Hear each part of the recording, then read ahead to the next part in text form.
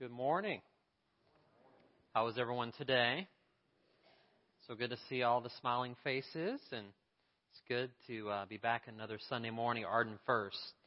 If you're visiting with us today, we want you to know that you're a special guest. Be sure and fill out that connection card in your bulletin. That way we can follow up with you and get to know you a little bit. Before we jump into the text today, I have a ministry spotlight. Each week or so, we're trying to highlight a different ministry in the church for those of you who would like to get involved. So this week we're going to talk about the hospitality team. The hospitality team basically oversees all of our stuff that involves typical Baptist stuff like eating and drinking. So the coffee, the donuts. So if you're interested in that team, we do need some extra volunteers to pick up the donuts. Dunkin' Donuts is very generous to give us their donuts on Saturday night, but we do need someone to pick them up.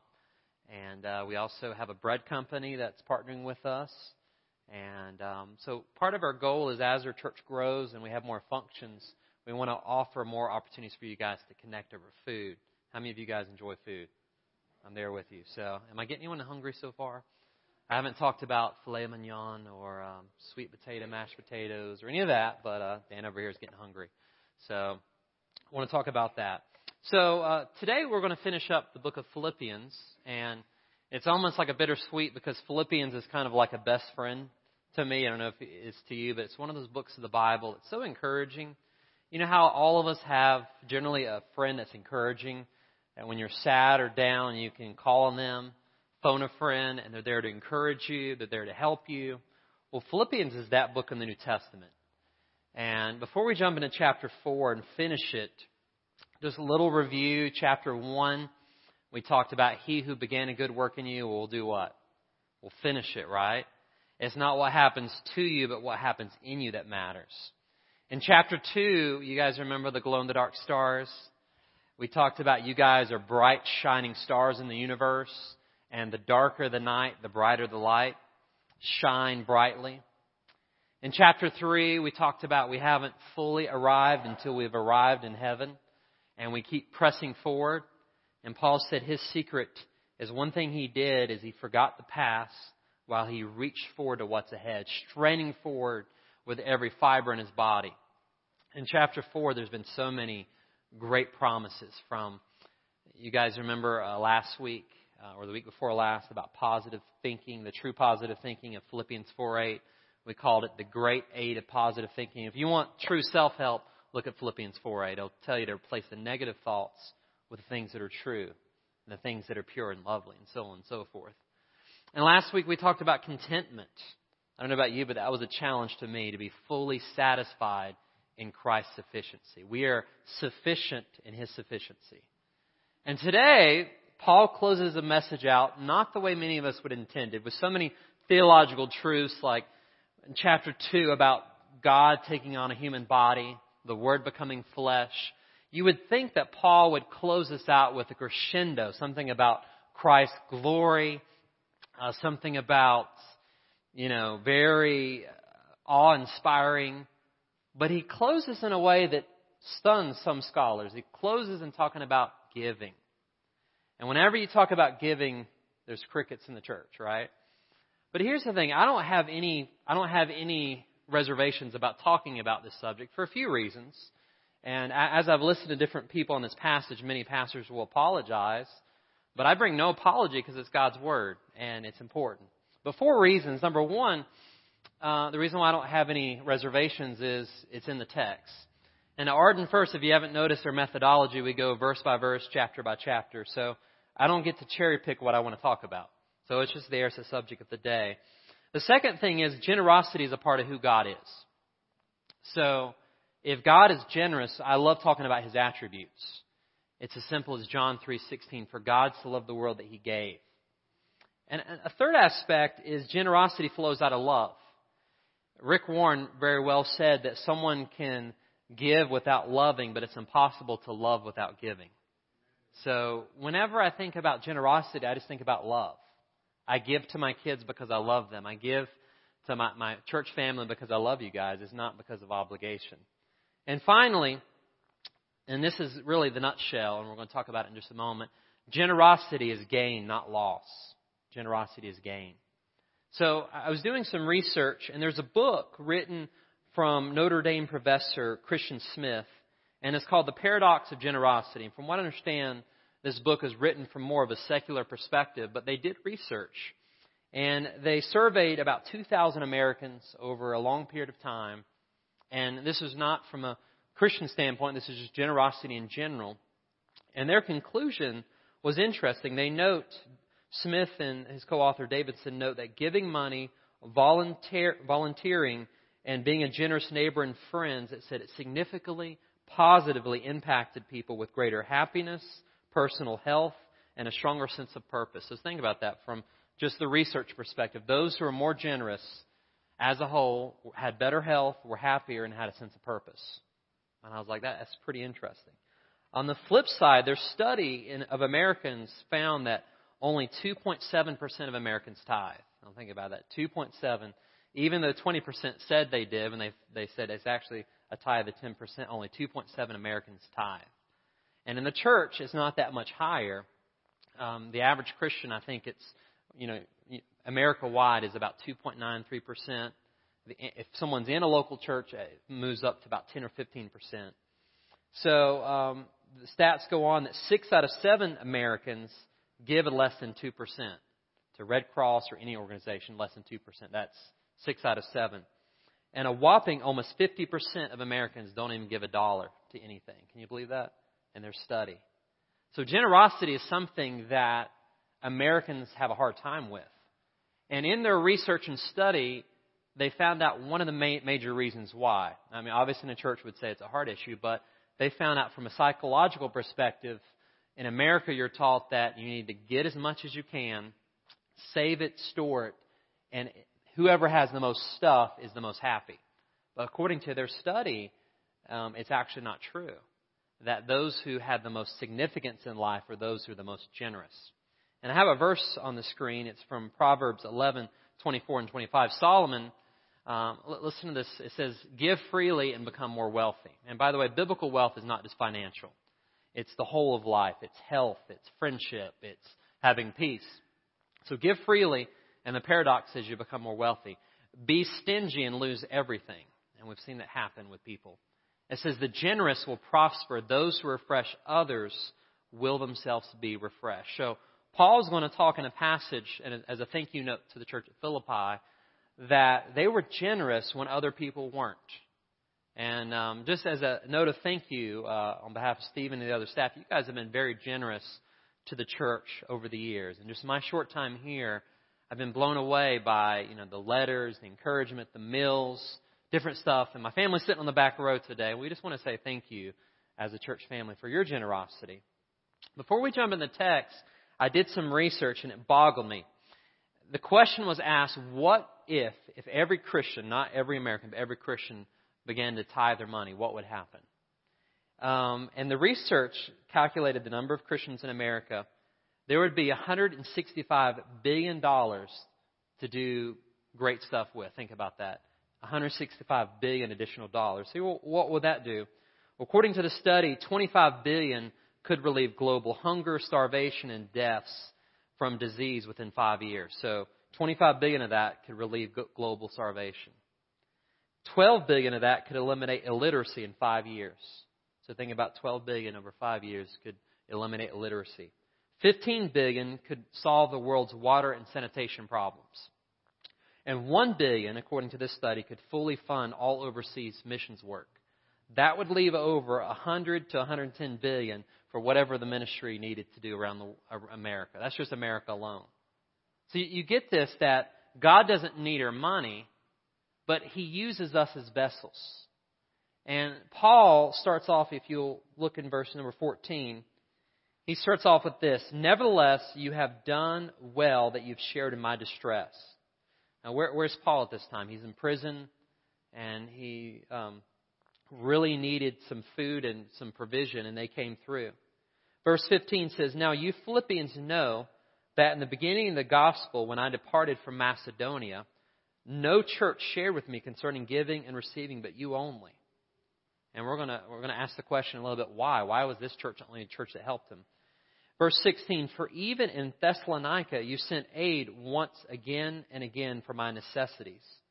Not that I seek the gift," So he's saying, I'm not after your money, but I seek the fruit that abounds to your account. Indeed, I have all and abound. I am full, having received from Epaphroditus the things that sent from you, a sweet-smelling aroma, an acceptable sacrifice, well-pleasing to God. And verse 19 is as I mentioned before, Philippians 4:13 is one of the most taken out of context passage verses. Verse 19 is as well. And we're going to explain it in just a moment. But look in the context. It's in giving. And my God shall supply all your need according to His riches in glory by Christ Jesus. And then it says, now to our God and Father be glory forever and ever. Amen. Verse 21, he says, greet every saint in Christ Jesus. I love that, every saint. The brethren who are with you greet you. All the saints greet you, but especially of those who are of Caesar's household. Now you notice Caesar's household could be the Praetorian Guard. It could be those that are really connected, but we know that they're people that are in influence, in Roman influence. So Paul's gospel had an effect on them. The grace of our Lord Jesus Christ be with you all. Amen. Let us pray. Father, I thank you for your word and that God, that we are truly rich, whether we realize it or not. We're rich in you. And Father, I pray that we would learn how to become truly rich from your perspective. We ask and pray your blessing would be upon your word. And we ask and pray that you would help us to see from eternity's eyes, from your perspective. In Jesus' name we pray. Amen. So today's message is going to be rechanneled a little bit different. Typically when you encounter a passage like this, you're talking about how to become a better giver or whatever. But I want to repackage it to talk about how to become truly rich. How many of you would like to become truly rich? I don't know about you, but I would raise my hand. And this is not a get-rich-quick sermon. So if you're getting ready to check out, do not. But rich from eternity's perspective. I was reading an author by the name Brand wrote this. They were reading the story about the rich young ruler. And the author said, Dear Lord, I have been reading the story of the rich young ruler. And obviously he made a wrong choice. But it's got me thinking. No matter how much wealth he had, he could not ride a car. He could not have any surgery. He could not turn on a light. He could not buy penicillin. He could not hear a pipe organ. He could not watch TV. He could not wash dishes in running water. He could not type a letter, mow a yard, fly an airplane, sleep on an inner spring mattress, or talk on the phone. I wonder who is really rich. So if you think about the rich young ruler, and we have far more than he does, that would classify us all as richer than we could ever imagine, right? So if you're visiting with us today, the question I want you to ask is, which worldview's the best? The world's worldview is this: get all you can, store all you can, hoard all you can, and try to die with the most toys. The biblical worldview is God gives so that you can be a giver. And out of God's goodness in your life, you're a conduit through which it flows. The world's worldview ends with nothing at the end, but going into eternity with a lot of stuff, and you can't really take it with you. The biblical worldview is that whatever you do for eternity, you send it on ahead. It's been said that there's no hearse pulling a U-Haul, right? I've never seen it. You can't take it with you, but you can send it ahead. So we're going to look through Paul's letter as he's talking about generosity. And I want to give you a few steps on how to become rich, truly rich, from God's perspective. The first point is this: invest in those things that last forever. You notice Paul's situation. He's in prison, and he said that the church shared in his distress, that no church helped him at this point in time but the church at Philippi. And you ask why? Why weren't other churches helping him? Well, the church at Philippi, they were investing in the things that last forever. And we know of at least two things that last forever. It's the Word of God and the souls of people. So what was happening in the church of Philippi is they were investing in Paul, who was a church planner. He was starting gospel-centered churches, healthy churches, getting them to grow. So even though he wasn't at the church at this point, he was in other places starting churches. They had the mentality, it's not about us, it's about the kingdom.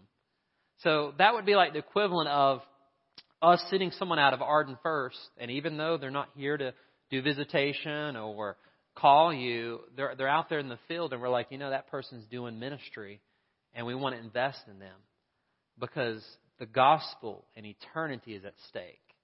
So if you invest in that which lasts forever, you begin to become spiritually rich.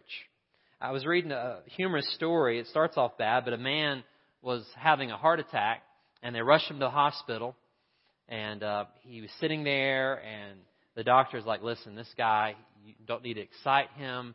He just needs to calm down. It's a mild heart attack. So some of you have been there, unfortunately. So he's sitting there. And while he was there, one of his family members got a call, and his rich uncle just passed away while he was in the hospital. And they said, you need to let him know that he's just received an inheritance of $1 million. So the family was in a dilemma. They're like, we can't really tell him because we can't excite him. What do we do? So they called in the pastor, and they said, listen, this guy, your parishioner, has just received $1 million, but he can't get excited because his heart is really out of rhythm. Can you break the news in a way that he won't get excited? So the pastor's like, how do you break the news? So he's trying to warm him up. How can I pray for you? And then he said, I want to ask you a random question. Suppose that you were to receive $1 million, what would you do? And the guy, without thinking, said, well, I think I'd give half of it to the church. Then the pastor dropped dead. So, it's one of those things that when you think about money, hypothetical situations come in your mind, but when you actually have it, that's when it's something else. So another thing in that study that was done over 2,000 Americans, they found what was interesting. Most of us would think the more money you have, the more you would give percentage-wise. And they found actually the people who made lower money actually gave more. And the people that had more money gave less. I thought that was an interesting finding. In 2 Corinthians, it's not in your notes, but I'll read it to you. This is about the church at Philippi. This is a parallel passage about their generosity. It's chapter 8, verses 1 through 4. It says, Brethren, we make known to you the grace of God bestowed on the churches of Macedonia. And Philippi was one of the key areas of Macedonia. It says that in great trial of affliction, the abundance of their joy and their deep poverty abounded in riches of their liberality. In other words, many at the church in Philippi were suffering financially, but yet they gave over and above. According to history, many that settled in the city of Philippi were retired Roman soldiers, and they were on a fixed income. Equivalent, what we would say is like many people on Social Security. They didn't have a lot of extra money, just a fixed income. And it says that they gave beyond their ability. They were freely willing, imploring us with urgency that we would receive their gift and the fellowship of ministering to the saints. So here's the picture. The church at Philippi, even though they didn't have a lot of resources, they were giving for the gospel. They were giving for eternity. And I can understand where Paul's at because I used to be a church planner. And I remember just, praying to God that He would just come through. Sometimes you're like, God, the rent's due. How is this going to happen? And every time, God sometimes at the last minute would provide. And I still remember we had this visitor who came in from Jacksonville, Florida, and he was a visitor that Sunday, and he pulled me aside after the service and was, getting to know a little bit about the church. And the Lord laid on his heart during the service to sponsor the church. As long as I pastored there, he sponsored it monthly to keep the church going. And when I think about people like that, I'm like, wow, God uses everybody and to make a difference. So it brings up a question that when we read this text and we see this church was generous, why do a lot of us struggle with generosity? In my studies, I found 7 of the top reasons, and some of you may, no one here would make this reason, but your friends have these excuses. Number 1, I don't have a home church. They would say, I would be generous, but I'm not really connected. The second one is I have too much debt. That's a really big one that your friends say a lot. The third one is I don't have enough money. The fourth one, and this is really popular, is I don't know what the church does with my money. How many of you have heard that before? I would give, but I don't really know. The fifth big reason is I've had too many bad experiences in churches. I've seen churches misuse money. Some of you are nodding your heads. You've heard people say that. Number 6 is somebody else will do it. Let them give. And we've discovered that's what most people do since about 3% of Americans tithe. Number 7, I do give, but I give it to other people and organizations. In other words, it doesn't really go to the church. I give to a lot of nonprofits. So on the screen, I give a few comments next to it. I don't have a home church. Well, Paul would say that that's a commitment issue. You really need to get plugged in, and it doesn't matter where you're at church. You just need to find a good Bible-believing church. And we live in a day of spiritual gypsies where people float from one place to another. In the New Testament time, you didn't find that. You had the church at Philippi, and they would be connected to it. So commitment. I have too much debt. When Lori and I first got married, it was on my side, to be honest. I had a lot of credit card debt. And we went through the whole Dave Ramsey, Crown Financial, get out of debt. We sold cars. We made a lot of sacrifices, and we got out of debt. And what we found is it frees you up to be more generous. Because if you're having to pay a lot of debt off, it's real, like I would give, but the debt's there. So that's a stewardship thing. I don't have enough money. Well, scripturally, biblically, you're to take the first part of what God's given you, the first fruits, and give it to Him, and trust that He will take care of the rest. So that's a faith commitment that God, I don't know, but you're going to come through. The fourth one is, I don't know what the church does with my money. Well, that's an area of trust. If you can't trust your church, I would encourage you, and I hope this is no one's heart here, but find a church you can trust. If you say, I'm not going to give because I don't trust the church, there's trustworthy churches out there. What about for those who have said, I've had too many bad experiences in church? We have all had bad experiences, right? You need to allow God's healing to take place. God can heal the area. Let me draw a parallel. I've mentioned we all like eating. How many of you have ever gotten food poisoning at a restaurant? Anybody? Have you ever said, I'll never go to another restaurant again? I'll never eat that? I mean, think about it. Just because you've had a bad experience doesn't make all churches bad or in the same category. Someone else will do it. The challenge with that is God's called us all to be generous because He's generous. And the seventh one, which is, it can get kind of sticky. Well, I do give, but I don't really give to the local church. Let me read to you from Malachi. And this is, many of you are familiar with this. It's 3:10. It says, bring all the tithes into the storehouse.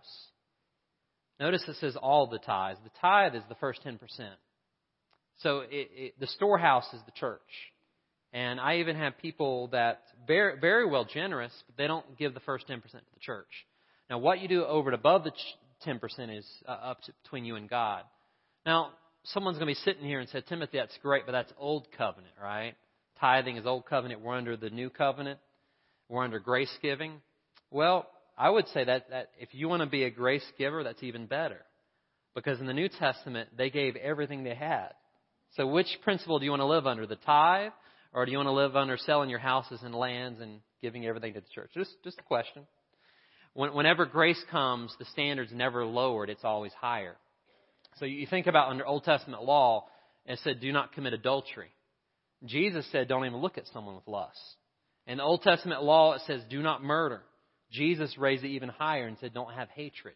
So under grace, the standard is never lower. It's always higher. And all God's people said, ouch, right? So if you really want to become rich, I'm talking about rich for eternity, invest in those things that last forever, the Word of God and the souls of people. It's okay to give to nonprofit organizations. It's okay to help neighbors and friends and relatives, but be sure that your investment goes towards those things that last forever. Number 2, we're talking about how to get rich, how to be truly rich. Grow your heavenly account through generosity. Look at verse 17. He says, not that I seek the gift. In other words, Paul's the one who's receiving. It'd be like me giving a tithing message and saying, I don't want your money. But what I do want is I want the fruit that abounds to your account. Now, what's interesting, we have some people in accounting and CPA. That word account refers to an actual, what we would get like a bank account. So what Paul's saying is, you may not realize it, but everyone here has a spiritual account. And just like a regular bank account can accrue interest, and you have investments in the stock market, and if they're good investments, you gain. Your heavenly bank account, spiritually speaking, every time you do something good, the Bible says God rewards you if it's for the right reasons and it's for eternity. Jesus said if you even gave someone a cup of cold water, you'll receive a reward. Now you think about that. So my question is not what's in your earthly bank account. My question is, how's your heavenly account doing? Are you sending forth treasures in heaven that Jesus said in another passage where thieves can't break in and steal, where moths can't corrupt? Where is your treasure? My prayer is that our treasure is truly in heaven. I was reading about a story from the 17th century. It was a German preacher by the name of August Franke. He founded an orphanage. And this orphanage, he was trying to really reach out and help these kids and, just really pour into them. But as a lot of ministries, his was struggling financially. And he didn't have a lot of finances to help these kids. And all of a sudden, one day, a widow came in. And she was really struggling just like he was. And she begged for one gold coin to help pay her food bill for the week. And he struggled and said, I really want to help you. That's what I'm here for. But I just don't have the resources to help you. And she just started crying. And as the pastor listened to her cry, his heart just broke. And he's like, I want to help her. I just don't have the money. So he's like, hold on just 1 second. And he went in a side room and started praying. And the Holy Spirit changed his heart and said, you do have a gold coin that you can give her. If you will just trust in me, I will take care of you. So he gave her the gold coin. 2 days later, this widow wrote him a letter saying, I really appreciate your generosity. Because you had so much faith, I'm praying that God will shower blessings upon you and upon the orphanage, that He'll take care of the kids. And according to history, what happened?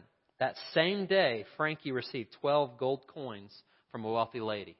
So that one, all of a sudden, now he has 12. And then 2 more from a friend in Sweden. Now, when you thought that was amazing, he's like, man, God's totally come through for me. He later received notification within the same time period that a wealthy prince was going to give him 500 gold pieces. So thinking about that one little gold piece he gave away turned into 514 gold pieces to fund the orphanage. And you're like, how is that? Well, whenever you give away something, only when it's in God's hands can it be multiplied. Say if I have finances, I can put it in the bank, and it may make some interest. I may put it on the stocks, and, if you make 5-6% interest, you're doing pretty good. But whenever you give away something and put it in the hands of God, only then can it be multiplied from an eternal perspective. Think about the little boy. He had 5 loaves and how many fish? 2. And all of a sudden, he feeds this audience of 5,000 men besides women and children. So perhaps 15 to 20,000 people. But he was willing to give it away and put it in the master's hands. So grow your heavenly account through generosity. Whenever Paul talks in this passage, he gives several analogies. In verse 10, he talks about a budding tree. Like your generosity has become like this budding tree. In verses 14 through 17, he talks about an investment. And in verse 18, he talks about a sacrifice. And I want to talk about how God views generosity. Now, generosity does not just seclude or just include finances. It includes your time. It includes loving on people. It includes your heart. It includes opening up your home. God views the whole of life and how generous you are, or the lack thereof. But notice in the verse here, it says it's a sweet-smelling aroma. That whenever God looks at this, in verse 18, he says it's a sweet-smelling aroma.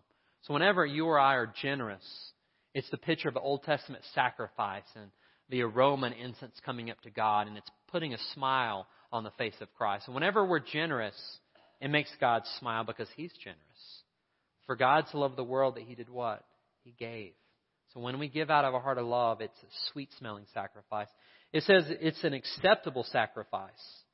So in other words, God looks at this and He receives it. He receives generosity. Just like when you show love to somebody, it says in 1 John, I believe it's 3, that God is love. He receives it because it's acceptable and it's well-pleasing because it aligns up with His nature. So, whenever we get to verse 19, let's read this again. It says, but my God shall supply all your needs according to His riches in glory by Christ Jesus. How many of you have ever seen this verse on a computer screen, bumper sticker, and Facebook? God shall supply all your need. How many of you have seen that? Okay, I've seen it. I enjoyed it. And that verse is true within the context. What is the context that was going on here? The church is being generous even when they didn't have it to give. And Paul's saying, because you trusted in God, because you gave up freely, because you took care of my need, God's going to take care of your needs. and you met this need out of your poverty. You gave out of your poverty. When God gives back, He gives out of His riches. You get the distinction there? We give what little we have. We give out of our lack, but God gives out of an abundance. Which would you rather have? Would you rather keep the smallness that you have, or would you rather receive God's riches and glory? I don't know about you, but I would rather have God's donation than mine. So that's the beautiful thing, that God wants us to know from eternity's perspective. The only money that we will see again is the money that we give away for eternity. I'll say that again. The only money that we'll see again is the money that we give away for eternity. That's the beautiful thing. So, grow your account to generosity. Number 3, and I love this verse here, live your life for its ultimate purpose. What is your ultimate purpose? To bring glory to God. Verse 20, it says, now to our God and Father be glory forever and ever. Amen. So when we put this in the narrative of our lives, one day we're all going to see a picture like it's going to show up on the screen. There's going to be a tombstone. And you notice that in the tombstone, it has your name. I hope no one here was born in 61, but don't raise your hand if you are. But it has your name. It has the date of your birth and the date when you depart to be with the Lord. And then there's a dash in the middle. What God wants us to do is in that dash, we can't really affect the time we're born and the time when we depart. We don't know when that's going to be, but the dash is the life that you live. And what Paul's saying here is that in your life, live your life in such a way that God is glorified. That when God looks at you, He doesn't see someone that He gave Christ the greatest sacrifice at all. And then He looks down and sees Timothy with clenched fist on my time and my treasure, my talent. And I say, it's mine. But He looks down and sees Timothy with open hands, saying that because God gave me out of His riches, I'm going to give what little I have. Because God sacrificed all, this is no sacrifice at all. Because God gave it all, I'm opening my heart to be generous. And I don't know about you, but the people I enjoy being around the most are not the people with clenched fists. I enjoy the people that have open hearts, open hands, and saying, listen, everything I have, anything good, if you have it, God gave it. So you start off in life as a baby, and I've got 4 of them now, and loving all of them. But you start off as a baby saying, mine, right? Mine. And you, as a parent, you try to teach principles of sharing. You try to teach principles of helping. And, you know, this is not yours. It's there to share. And hopefully along the way, you come to the mentality, you get to the step where it's ours. You know, we're sharing. But it's hard to get to that point where everything you have is open hands, with all your toys. And I think as a Christian, we start off saying, mine. This is my talent, my time, my ability. But somewhere along the line, if we could just get where the church at Philippi was, and we say, God, it's all yours. It's no longer mine, it's yours. And that's a challenging place to be. Finally, how to grow rich from eternity's perspective. How to be truly wealthy. Treasure the people that God places in your path. And for those of you who are relational in the building, you may forget the other points, but you'll like this one. Look at verse 21. Greet every saint in Christ Jesus. The brethren who are with you greet you. All the saints greet you, especially of those of Caesar's household. The grace of our Lord Jesus Christ be with you all. Amen. What's going on here? Paul, even though he's been in prison, even though he's not as flexible as he used to be, he's building relationships. What would happen if we didn't just think about riches as financial, but we saw it as people? What would it be like to be rich in your relationships? What would it be like to greet everyone you saw as though this person is phenomenal? Have you ever been around somebody that makes you feel like $1 million? I mean, you walk into the room, they're asking you questions, they're asking how you're doing, they're loving your outfit, they're loving your haircut. If you have any hair, you know, they're just all very encouraging. And you walk away saying, man, that person really cared. And then have you ever met somebody that when you talk to them, it was all about them? Me, myself, and I, so much it makes me want to cry. It was all about them. It's like the one song, you talk about you most of the time, but occasionally. You know, it's like, what God wants us to do is not to be so self-centered and focused that we miss the opportunity to see people in our path. Who has God placed in your path? Are you investing in those relationships? Are you growing wealthy in friendships? See, this is not just a talk about finances. This is a talk about friendship. This is a talk about investing in souls for eternity. How many of you, if you're willing to raise your hand, lived during the time where when you picked up the phone, it was information, please? Anybody? Okay. We've got a few honest people. Well, I was reading this story by Paul Villard.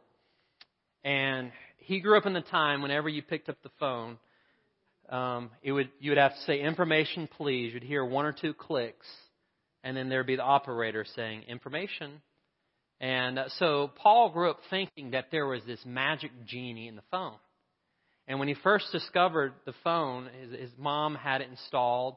And she talked to her dad on a business trip. And she picked it up and said, information, please. And all of a sudden, a magic genie was on the other line. Information.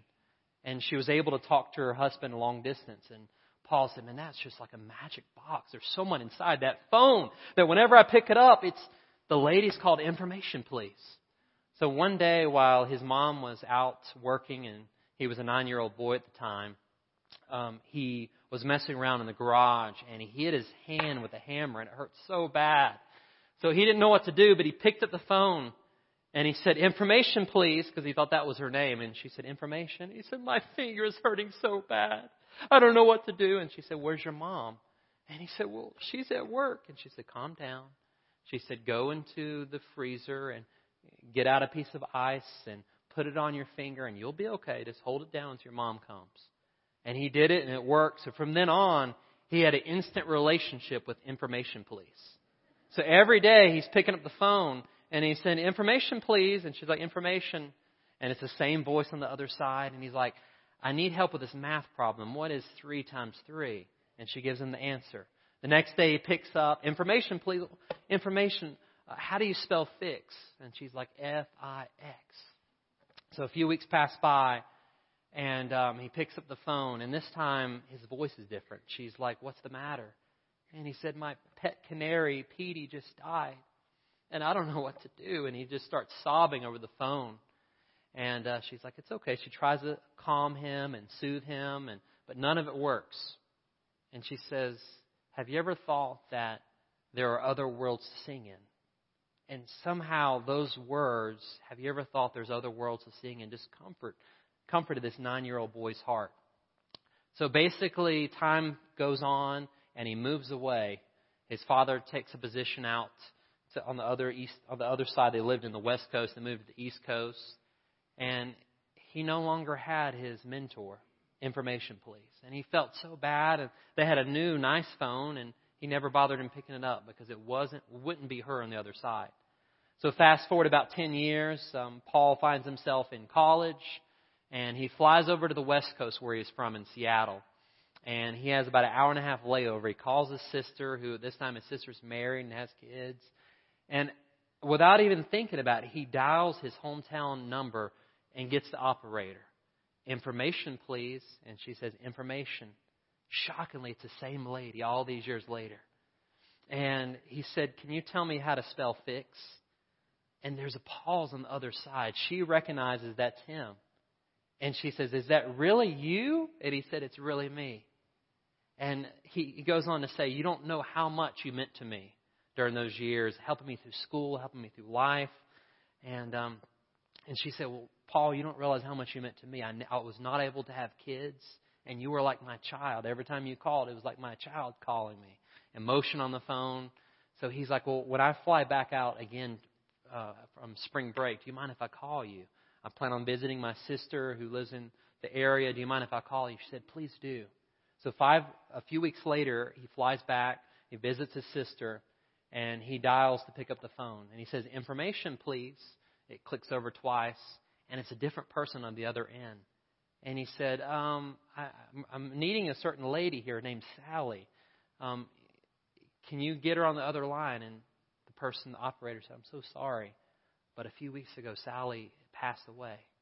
She's been sick over the last few years and just been working part-time. And Paul was just crushed, and he was getting ready to hang up the phone, and the operator said, "Did you say your name was Paul?" And he said, "Yes." And she said, "Well, Sally left you a note." And she read the note to him. And the note said, "Paul, I want you to know that there are other worlds to sing in. Sincerely, Sally." So it clicked in his mind that there are other worlds to sing in. That there are other things other than this world. And when I think about Sally, the operator, I think about someone that was generous, that put up with a 9-year-old kid and that was willing to talk to them and be generous with their time. I think about someone that made an impact even when they didn't realize it. And when I read that story, like you, I had some tears in my eyes thinking, man. But to think about it, there are other worlds to sing in. There's eternity.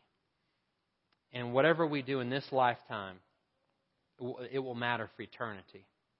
So whatever God's given us, generosity is one of my favorite subjects. I have no problem talking about it because it's one of those things when you grasp it and you realize that you can't outgive a generous God. He blesses you so much, more blessings than you can receive. Final verse, and then I have a closing thought. Acts 20, verse 35. Jesus said, Paul quotes Jesus, "It's more blessed to give than to receive." So I want to give you guys a challenge. If you really want to grow rich, let's review the 4 points. Invest in those things that last forever. Are you investing in people? Are you investing in relationships? Are you investing in things that have a gospel impact? Number 2, grow your heavenly account through generosity. God rewards generosity. You don't do it out of that motive. You do it because you love God. But the Bible says God is a generous God. Live your life for the ultimate purpose is to what? Bring glory to God. Are we putting a smile on God's face by how we live in the dash? And finally, treasure the people that God places in your path. So your take-home truth is this. True riches last forever. So to be truly rich, you invest in what? Eternity. So this is not your simple tithing message. This is how to be truly rich from God's perspective. And your action step is give towards those things that last forever. If you'll notice on your bulletin, I have a November challenge. And this challenge, I thought through the staff. We had a good long hour-and-a-half discussion this past week. Every Tuesday we have staff meeting. And we would discuss how can we help everyone take the next step. All of us are at different steps, and that's okay. God wants us to take the next step. So the first step is this, active in worship.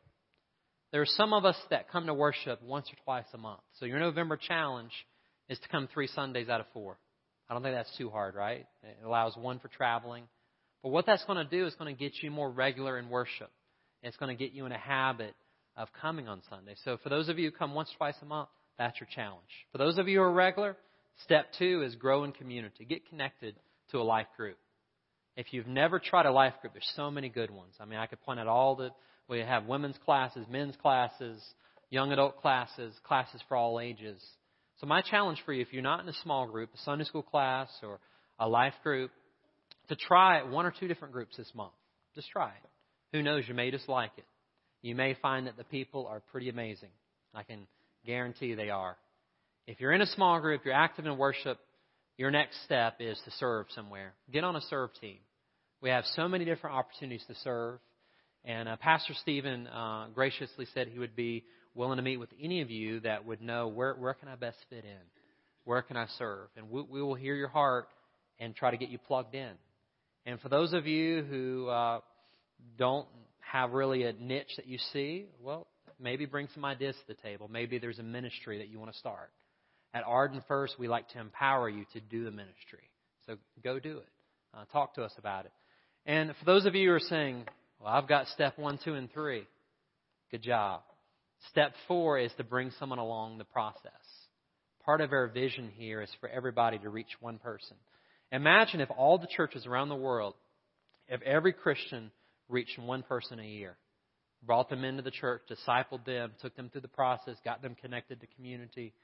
Imagine how many people we'd reach over 10 years if everybody reached one.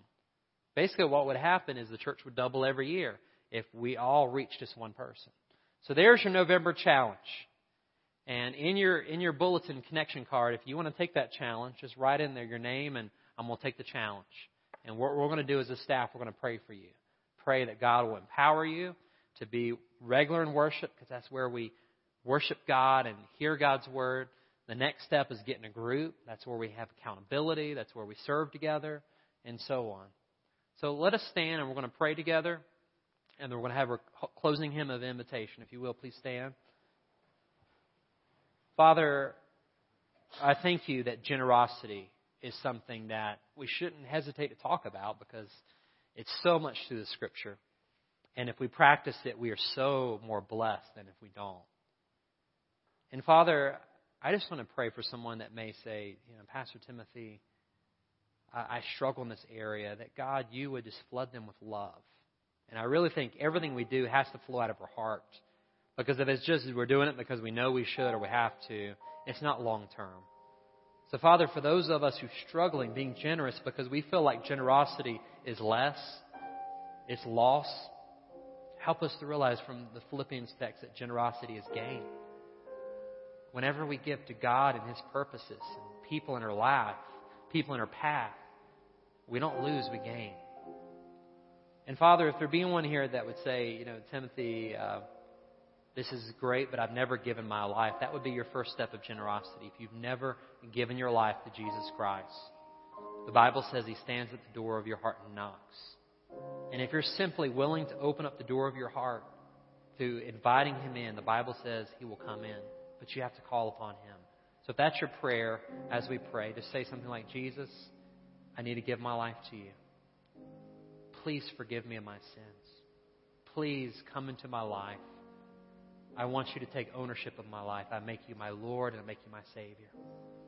And Father, for those who are struggling with generosity, as we said so many Americans do, help us to take that first step. Maybe it's taking that first step of saying, you know what? I need to realize everything I have is God's. I need to give Him the first 10%. Or maybe it's relationships. Maybe I'm not investing as I should in relationships. Whatever it is, Father, I pray for everyone at Arden First Baptist that we would be truly rich from eternity standpoint. We love you and thank you. In Jesus' name we pray. And all God's children said, if you guys need prayer or want to talk about anything, any decision, Adam and I will be at the front. We welcome you. For those of you who are taking the membership class or want to take it, it's going to be at 12:30 in the fellowship hall, and we welcome you as well. Let us sing together.